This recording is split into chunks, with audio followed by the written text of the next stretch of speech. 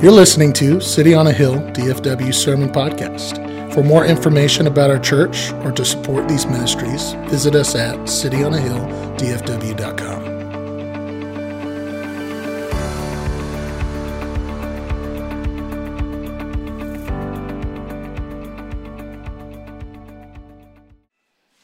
All right, well, good morning, church.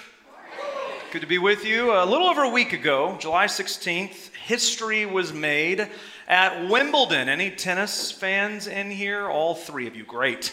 20-year-old Spaniard Carlos Alcaraz snapped a 34-week win streak at Wimbledon by the prolific Serbian tennis giant Novak Djokovic. Alcaraz has stormed the tennis scene. He's already being heralded as like sort of the next great challenger to the so-called Big Four of tennis, which if you have any pulse on tennis, you know that includes Novak Djokovic, Roger Federer, Rafael Nadal, and Andy Murray. I remember it's been about 16, 17 years ago when we first came to this church. Jessica and I were part of a young life group at the time, 21 years old. And I remember one night, the guys in that group went to Walmart to buy tennis rackets because Roger Federer made tennis cool. And we were like, we're going to go play tennis. We were terrible at it. But I remember just thinking that like tennis was cool now because of this Roger Federer. And since then, there hasn't really been anyone other than the Big Four that has come close to the greatness that they have achieved personally until now. Carlos Alcaraz is here. He doesn't seem to be leaving anytime soon. And so it got me thinking, who is the most famous tennis player of all time? For me, it's Federer. I can't remember anyone popularizing the sport as much as he did. And I grew up in the era of like Andre Agassi, Pete Sampras, John McEnroe, Boris Becker, Bjorn Borg. I sound like I'm a tennis fan. I don't watch it that much, but I just remember these names because they were really big names in my childhood. But Federer has popularized tennis in a way that I can't imagine anyone else having done. And so I started looking around. I was curious, who is the most famous tennis player of all time? And I came across this study conducted by a guy named Cesar Hidalgo, who's the director of the Collective Learning Group, which is part of the MIT Learning Lab. And the goal of the study was actually not tennis. It didn't have anything to do with tennis. It was to determine how long famous people can expect to be remembered after they die. How long are people going to remember me? But in the study, what drew me to it was that part of the data set that they used included famous tennis players. And based on a wide-ranging statistical analysis, this group determined that the most famous tennis player of all time was actually the Frenchman René Lacoste, born in 1904, inventor of the Lacoste shirt that is very prominent in tennis today. Incidentally, Federer was ranked number 20 on their list, which is fake news, by the way. They went on to develop several databases for top categories, including movies, songs, sports stars, patents, using data from Billboard, Spotify, IMDb, Wikipedia, the U.S. Patent and Trademark Office, and the American Physical Society. And the team actually published a paper in 2020. What they found was, and I quote, "The universal decay of collective memory and attention concludes that people and things are kept alive through oral communication from about 5 to 30 years. So to put that in layman's terms, it means you can be extremely bright, you can be incredibly high performing and a little bit lucky and make it onto the global stage and really make a splash, amass millions of dollars, numerous accolades, and you can expect at best to be remembered roughly 30 years after you die. Sounds unbelievable at first. That sounds like, no, there's no way, it's gotta be longer than that. But I mean, think about this for a minute, this tracks. So I'm a child of the 90s. I remember in the 90s, Stairway to Heaven was still very sensationalized, right? One of the greatest songs of all time. Now, in 2023, not as sensationalized. These young kids don't know. They don't know what's up. They have lost even Stairway is fading. These really, really like monumental works of art fading at this point. And so we don't remember well. I mean, I think that's really kind of the bottom line is we move on to sort of the next thing. And that is where I believe our discussion becomes relevant for our purposes here this morning. Because a major part of our faith as Christians involves remembering. It's a humongous, in fact, it's a fundamental part, I would argue, of our faith. And several scriptures speak to this. Psalm 77, verses 11 and 12 says, "I will remember the deeds of the Lord. Yes, I will remember your wonders of old. I will ponder all of your work and meditate on your mighty deeds." Deuteronomy 6:12 says, then take care lest you forget the Lord who brought you out of the land of Egypt, out of the house of slavery. There's an idea here to remember what God has done lest you forget it.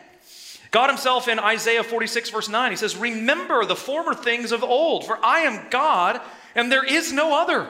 I am God and there is none like me. So I want you to connect with a truth this morning that I want to sort of lay out, think about for a moment, and then we're going to build off of it for our time this morning.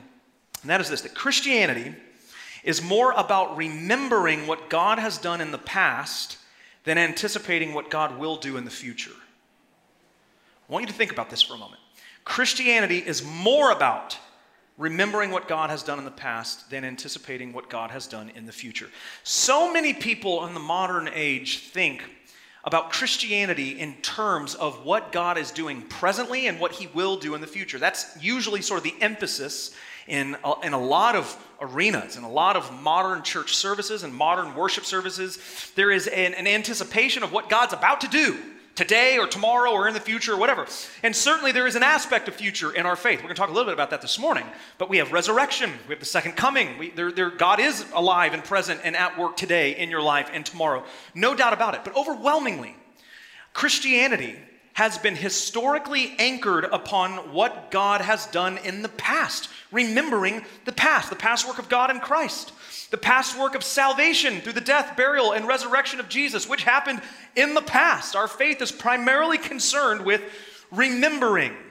And this is reflected in much of what we do here in a church service, specifically at Sitting on a Hill. For example, in our preaching, our philosophy of preaching is that preaching should be centered on and driven by the Scriptures, the Word of God. What is Scripture?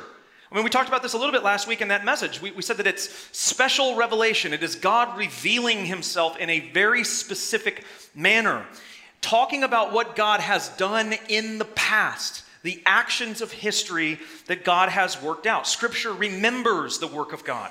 This is true in our Bible study ministry as well. We have Bible studies that meet during the 9 and the 10:30 service, and one on Wednesdays at 6:45. We are right now currently studying verse by verse through the gospel according to Luke, where every week we remember the life and the ministry of Jesus Christ. It's evident in our worship here. So we do this in worship. We sang How Great Thou Art a moment ago. In verse 1, he says, O Lord my God, when I in awesome wonder consider all the worlds thy hands have made, I see the stars, I hear the rolling thunder, thy power throughout the universe displayed. There's an idea of considering, thinking, contemplating, remembering the works of God in the past and how they are evident in creation. And there's one practice of the church that is, I believe, entirely based on the past and remembering the past, and that is the practice of communion. Paul in 1 Corinthians chapter 11, verses 24 and 25 says, and when he, talking about Jesus, had given thanks, he broke it and said, this is my body which is for you. Do this in remembrance of me. In the same way also he took the cup after the supper, saying, this cup is the new covenant in my blood. Do this as often as you drink it in remembrance of me. Jesus literally said, remember me when you do this. And there's a reason for that, and we're going to talk more about that in a moment, the memorial aspect of this particular practice. But Paul goes on in verse 26, he says, for as often as you eat the bread and drink the cup, you proclaim the Lord's death until he comes. When you take communion, in other words, when you come to the Lord's Supper, you are proclaiming something that happened in the past. The death, the burial, and the resurrection of Jesus Christ. So here's what I want to do this morning. I want to go back to the gospel account, the institution of the Lord's Supper. Paul here in 1 Corinthians 11, he's quoting something that has already taken place in the gospel account. So I want to go back to that initial passage, Matthew's account of it, where Jesus institutes this practice of the Lord's Supper and talk about the meaning behind it. We know that it's a practice that helps us remember the work of Christ. The question is, what exactly are we remembering? What is it about that moment or that work of the past that we are to specifically remember? I believe we find a clear answer from Jesus in Matthew's account. So if you have your Bible, we have two primary texts this morning.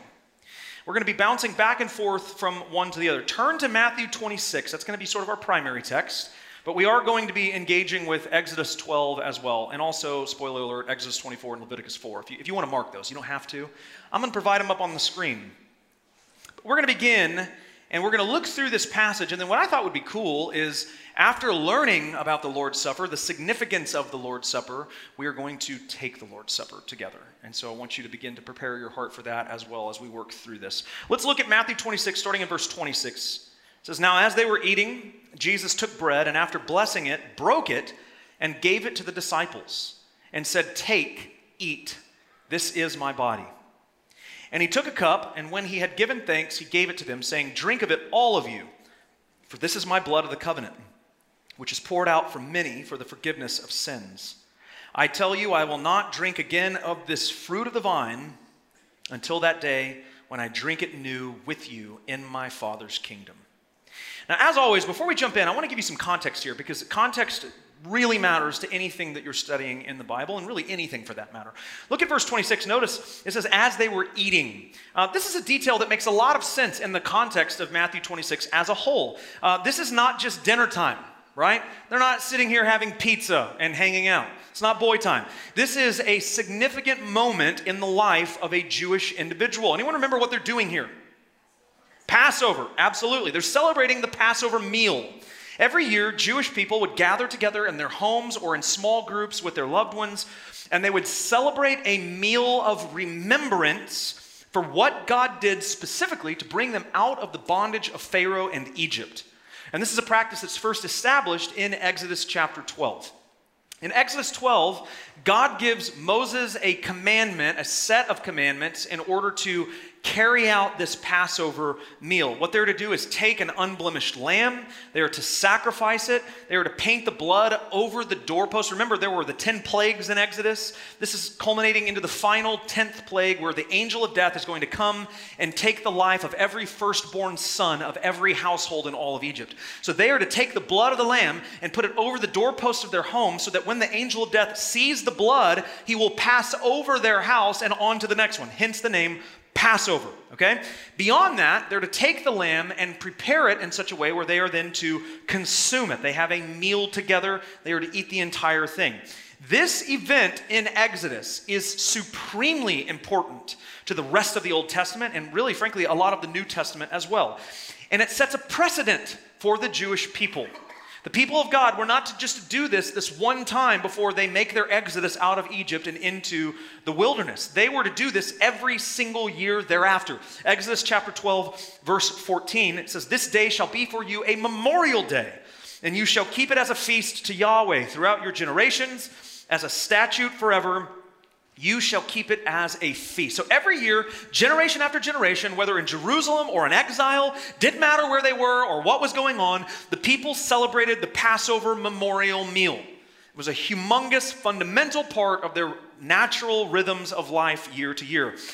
That is what Jesus is doing here with his disciples. They are eating a memorial meal, a meal that remembers what God did to bring his people out of the bondage of Egypt, out of slavery and under the grasp of Pharaoh into freedom. That's the context of Matthew 26. And it is an important context, because in this meal, what Jesus does here would be seen as rather controversial. He's participating in centuries-old practice with elements that have very, very clear meaning, and he is redefining these major elements into something different and fuller. The body of the lamb, in other words, signifies something for the Jewish people, and he is going to redefine it to its fullest picture. The blood of the lamb signifies something to the Jewish audience, and Jesus gives its fuller definition to each of them. So let's begin. We're going to look at and consider the picture of the lamb's body. Look again at verse 26. It says, "Now as they were eating, Jesus took bread, and after blessing it, broke it, and gave it to the disciples and said, 'Take, eat, this is my body.'" So the first element that's highlighted here is the bread. The bread was a really important central part of the Seder meal, or the memorial Passover meal. It's important to note that this was not like a French baguette, right? It wasn't like a nice jalapeno cheddar ciabatta, okay? Anyone hungry? This was unleavened bread. It was unleavened bread, not particularly good bread to taste, to eat. And there's a reason for that. Everything in this meal, as outlined in Exodus 12, had a sense of urgency to it. It had to be done quickly. The lamb was cooked in a method that was very quick. It would cook the meat very fast. You would eat the meat very fast. Important because if you cook an entire lamb in the ancient world, it's only going to be good for a few hours.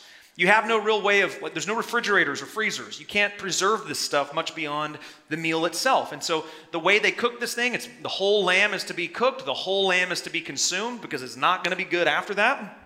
The bread in the ancient world would usually be baked with leaven in it, which would, of course, make it rise, taste better, but leaven takes time. And they didn't have time. Time was not a luxury that they were afforded at this point. And so they used unleavened bread in order to make it quickly so that they could eat the meal with haste. This is why, incidentally, we use unleavened bread in the Lord's Supper today. There's a reason for that. It's not just because we like punishing you with stuff that tastes like cardboard, right? It's a detail that connects to the story.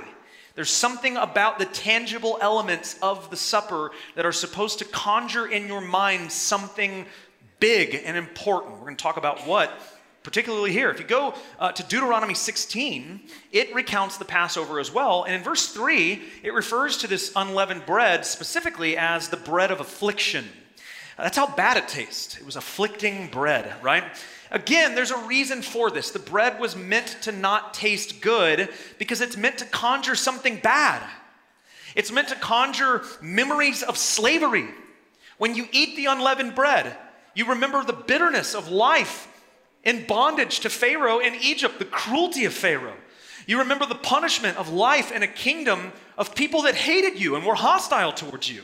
That's what the bread represents. It's supposed to conjure all of that. That's why this is so controversial, because Jesus totally redefines this. He says, when you eat the bread during the Lord's Supper, you no longer remember the bitterness of Egypt. You remember my body broken in your place, the way he was whipped and beaten and crucified. You remember the nails that were driven through his hands and through his feet. The bread is no longer a picture of the bitterness of life in Israel, but the bitterness of sin that is afflicted upon the perfect Son of God who stands in our place, broken for you. Amen. Yes, that you might have life. There's something that's just been fundamentally redefined, hasn't it? Let's look at the protection of the lamb's blood next. Look at verses 27 through 28. It says, and he took a cup, and when he had given thanks, he gave it to them, saying, drink of it, all of you, for this is my blood of the covenant, which is poured out for many for the forgiveness of sins. After breaking the bread, Jesus holds up a cup of wine, which is customary. Sorry, Baptist, it wasn't Welch's grape juice. It was ancient wine. Again, he redefines what is happening in this part of the meal. And I want to warn you up front, this part of this passage is loaded with Old Testament imagery. I'm going to do my best to get through this in the limited time we have. I'm not even going to cover it all, but I want to give you specifically two phrases that are really important to this. It's important to note up front that in the ancient world, during Jesus' time, there were no chapters or verses in the Bible. So for one, there wasn't a Bible in the way that you understand it today. It's not bound into a codex form until minimally the 4th century. But we know for certain that they had scrolls, they had individual things. We talked last week, the Ethiopian eunuch and Philip had a scroll of Isaiah. In those ancient texts, there were no chapters or verses. That's a modern invention to help us sort of know where things are. But they didn't have that then.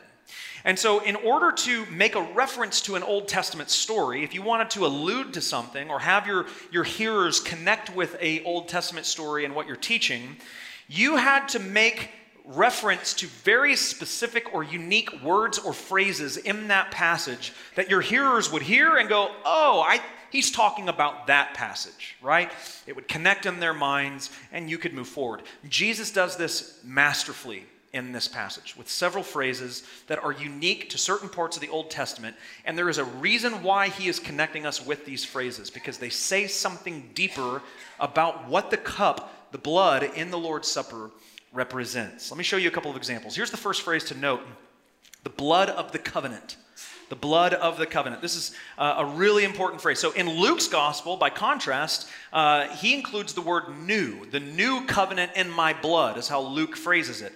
This is almost certainly a reference to Jeremiah 31. It's the only place in the Old Testament where new covenant is mentioned. But in Matthew, we just get blood of the covenant. And as it turns out, this is a very unique phrase as well. It's only found in one other place in the Old Testament, and that is in Exodus 24. Exodus 24 is a really important portion of the book of Exodus because it is here that God confirms his covenant to his people through the prophet Moses. So Moses gathers all of the people together. Exodus 24 verse 3 says, he came and told the people all the words of Yahweh and all the rules, and all the people answered with one voice and said, all the words that the Lord has spoken we will do. And then it says Moses made burnt offerings, and then he made a peace offering. And the peace offering included the sacrifice of a bull. And in verses 6 through 8 of Exodus 24, it says, and Moses took half of the blood and put it in basins, and half of the blood he threw against the altar. And then he took the book of the covenant and he read it in the hearing of the people. And they said, all that Yahweh has spoken we will do, and we will be obedient.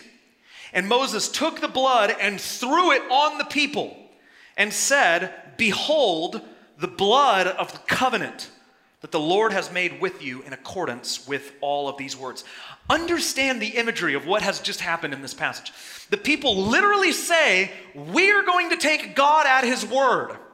This is faith. We're going to be obedient to what God has said. And then immediately following, they are covered by blood, and this blood ratifies the covenant that God has made with them. So when Jesus says, this is the blood of the covenant, immediately they would have thought, this is covenant language. Jesus is establishing a covenant with us. He is making a covenant with his people. In the same way that Israel covenanted with God through faith, a sacrifice, and being covered with blood, Jesus is establishing a covenant with his people through faith, sacrifice, and the covering of blood as represented in the cup at the Lord's Supper. But it goes deeper. Look at the next phrase. It says poured out. I mean, this is a phrase that as an English reader, you would not think twice about, right? But it is significant. Again, turn to Leviticus 4 if you want to follow along. Again, the words will be on the screen where relevant. Leviticus 4 gives the details concerning how to make a sacrifice specifically for sin. So understand that in the Old Testament, there were a variety of different types of sacrifices that the people of God were to make throughout the year for different purposes. Different elements were used. Some were burnt offerings, some were blood offerings, some were a little bit of both. You'd cook the animal, you'd eat. There was all kinds of things that would go into this. And the first several chapters of the book of Leviticus, which I know you've all read several times, have specific instructions for the kinds of sacrifices you would need to make. Leviticus 4 is a very important sacrifice because it is the sacrifice for sin. It is a sacrifice that would temporarily atone for sin in the life of the person making the sacrifice. In this sacrifice, the priest would be the one who makes the sacrifice. And he would take the blood of the animal that was sacrificed, either a bull or a lamb, and he would put some of the blood on his fingers, and he would put the blood on the horns of the altar, and then he would pour out the rest of the blood onto the base of the altar. And this is the only one where pouring out blood occurs. It occurs several times throughout Leviticus 4, actually. If you read the whole thing, he pours it out like 3 or 4 times, depending on the kind of sin offering that's being made, whether it's intentional or non-intentional. There was a sin offering for like the sins you weren't even aware that you sinned. We got to make sure we cover those as well. Right? All of it. All bases are covered. So the idea of pouring out blood in a sacrificial sense is something the disciples would have absolutely understood and connected with. This is a sin offering. In Leviticus 4:35, it actually speaks to what the sacrifice and the pouring out of blood accomplish. It says, and the priest shall make atonement for him for the sin which he has committed, and he shall be forgiven.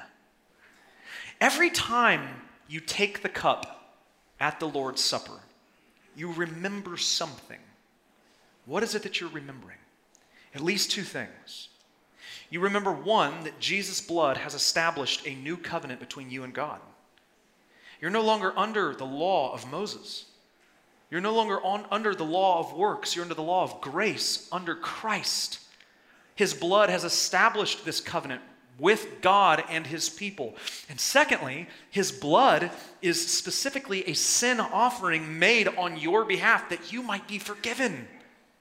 And Hebrews, the book of Hebrews goes on to tell us that this is a sin offering unlike any other sin offering, because all the other sin offerings had to be made once a year.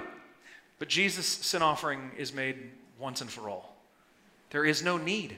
It's done. That's why when Jesus breathes his last breath on the cross, what does he say? Tetelestai, it is finished. There's nothing else. The work is done. It's complete, clean, made new, paid for, done.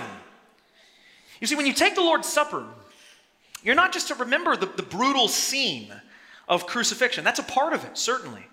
But we have to remember the significance behind the elements that we are taking in. When we eat the bread, we remember the affliction of sin thrust upon the perfect Son of God, that we might stand righteous before him.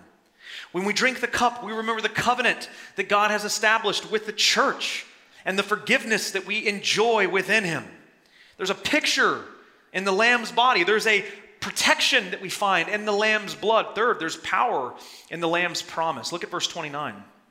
He says, I tell you, I will not drink again of this fruit of the vine until that day when I drink it new with you in my Father's kingdom.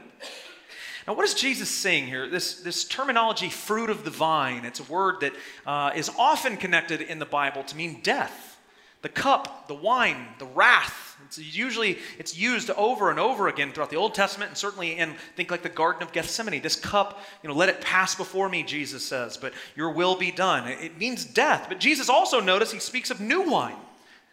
He says, this is the last I'm going to drink of this fruit of the vine until I drink it anew with you. What is new wine? It doesn't mean death in the Bible. It means blessing. It means joy. It means fellowship. And notice, who is he drinking this new wine with? With you. He says, not until I drink it anew with you in my Father's kingdom. You see, verses 26 through 28, remember the impending death that Jesus is about to experience at this point in Matthew's gospel. But verse 29, it looks to the future. There's a promise for future hope, a future meal together with Jesus, a future feast with Jesus and his people, just like Revelation 19 verses 6 through 8 depict the feast of the bridegroom, right? The banquet that's described in Matthew chapter 5 verse 6 that's foreshadowed, this future moment when God with his people sits down once and for all to feast and glory. And we're to be a part of it. You see, when we participate in the Lord's Supper, we're not just remembering the Last Supper with the disciples, the cool painting where everyone awkwardly sits on one side of the table, right? We're not just remembering Jesus dying, although that is a part of it. We're remembering the broken body, the affliction thrust onto him, the bitterness of sin and the bread. We remember the blood that establishes a new relationship with God through the church, through Jesus, and purchases forgiveness for sin. We remember more than that one day, though life is hard, we will celebrate a meal with Christ once more. Life throws a lot of curveballs at you, doesn't it? I don't need to tell you that. If you're coming to this church, I almost certainly don't need to tell you that. Life is hard. It gets very complicated really quickly. And it's fast-paced, isn't it? It's gotten faster, hasn't it? Right? Yeah, I mean, exactly. You don't even remember Monday, probably. And you're already, if you're being honest, thinking about tomorrow. It's fast. So when you come to the Lord's table, here's what I want to encourage you to do. I want you to slow down, take a big, deep breath, breathe out, and then remember. Remember the broken body. Remember the blood of Christ that establishes fellowship between you and God, that purchases forgiveness of sin, that you might stand unashamed, free, loved, and accepted by him. And then look to the future, not to tomorrow, but to that future hope that though we eat now in this context, one day we eat together with him in glory, in eternity. We have the picture of the Lamb's body, the protection of the Lamb's blood, the power of the Lamb's promise, and now we move into the practice of the Lamb's people, which is to take the supper. Before we do that, another practice that is often connected to the Lord's Supper is that of baptism. And we get to celebrate that this morning as well. And so I want to, bring up Leanne and Miss Carrie. You're not ready. Pray for Leanne. I've heard of runaway brides. I've never heard of runaway baptized.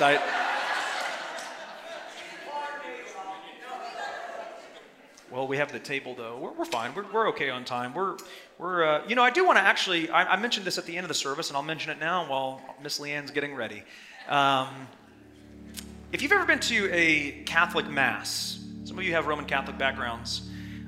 You'll notice that when you take communion in a Catholic context, you get the weird little wafer that's put in your mouth awkwardly. You'll notice you don't drink from the cup. The priest drinks from the cup. The people do not. And that is because in the Roman Catholic context, you have to have a priest to perform that. And the priest is the one that takes in the blood. I mean, I think you could make the argument that that's still true. The difference is that after the Reformation, the church rightly acknowledged again that you are all priests before God.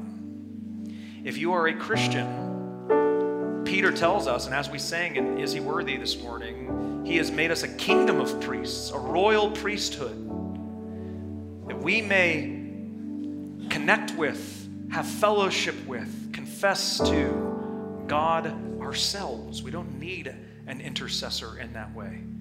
We have a high priest in Jesus Christ, and we are all priests under him. Miss Leanne, you ready now? You're totally fine. Everyone gets cold feet. Glad you changed your mind. So Leanne is coming in today. I met with her and spoke with her, and she's been a believer for some time now, but has just been convicted recently through several different avenues to be baptized. And Carrie here is going to do the honors of actually baptizing her. Carrie's had a significant impact on her life. They work together. And if you've ever been in a worship service and Kelsey has said, like, you may be seated, you'll hear, what is it? Carrie, say it. Worship team. Thank you, worship team. Yeah. That's Carrie. That's right. So she's going to do the honors. Leanne, have you believed in your heart that Jesus is Lord? Have you confessed with your mouth that he was resurrected by the Father? Well, upon that public profession of faith, my sister in Christ, we baptize you in the name of the Father, the Son, and the Holy Spirit.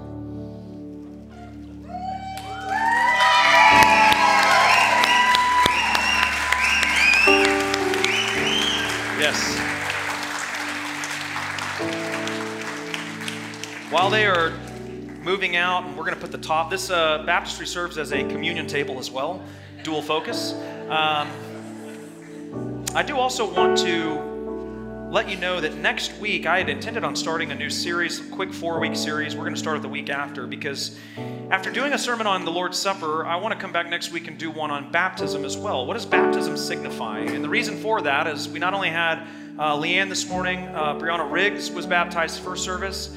I think we have somewhere around 7 baptisms next week. Yeah. And then a couple more after. And I thought it would be a good thing for us to come back as a church and just think about the significance of baptism, what it means, what it does not mean, what the Bible says about it. And so we'll be doing that next week as well. As we come to the Lord's table, I want to lay a couple of ground rules. First, a not so serious one, and then a couple of serious ones. One is confession time from your pastor.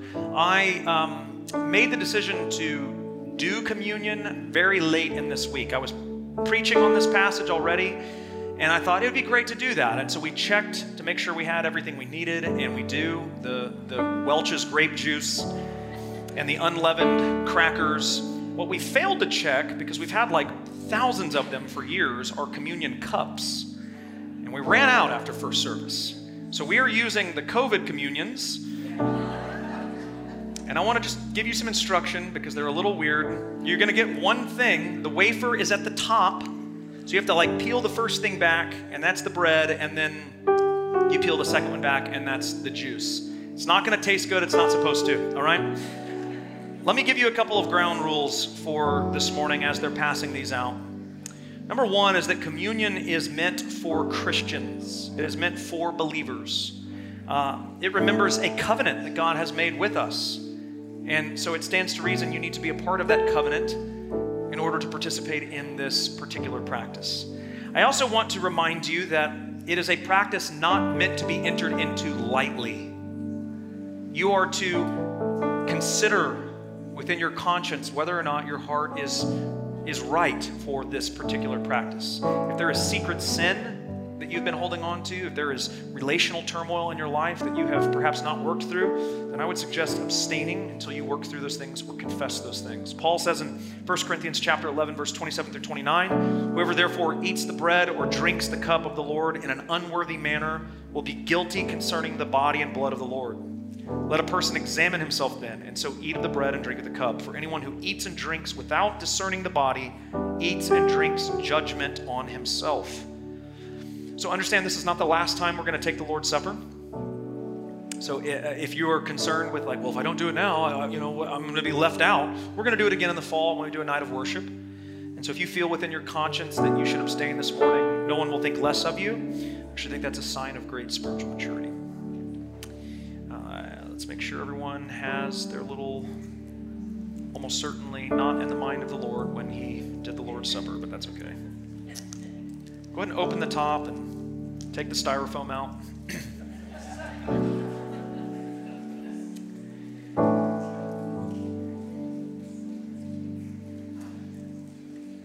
Matthew 26, verse 26. It says, now as they were eating, Jesus took bread, and after blessing it, broke it, and gave it to the disciples and said, take, eat. This is my body. You may eat.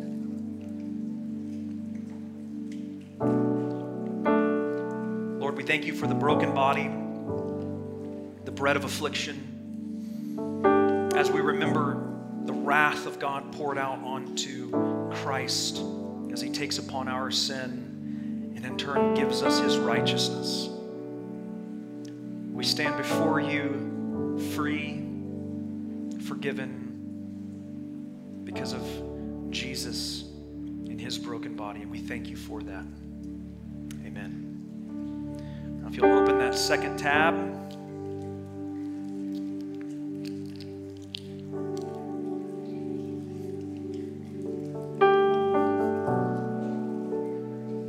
Matthew 26, verses 27 through 28. And he took a cup, and when he had given thanks, he gave it to them, saying, drink of it, all of you, for this is my blood of the covenant, which is poured out for many for the forgiveness of sins. You may drink.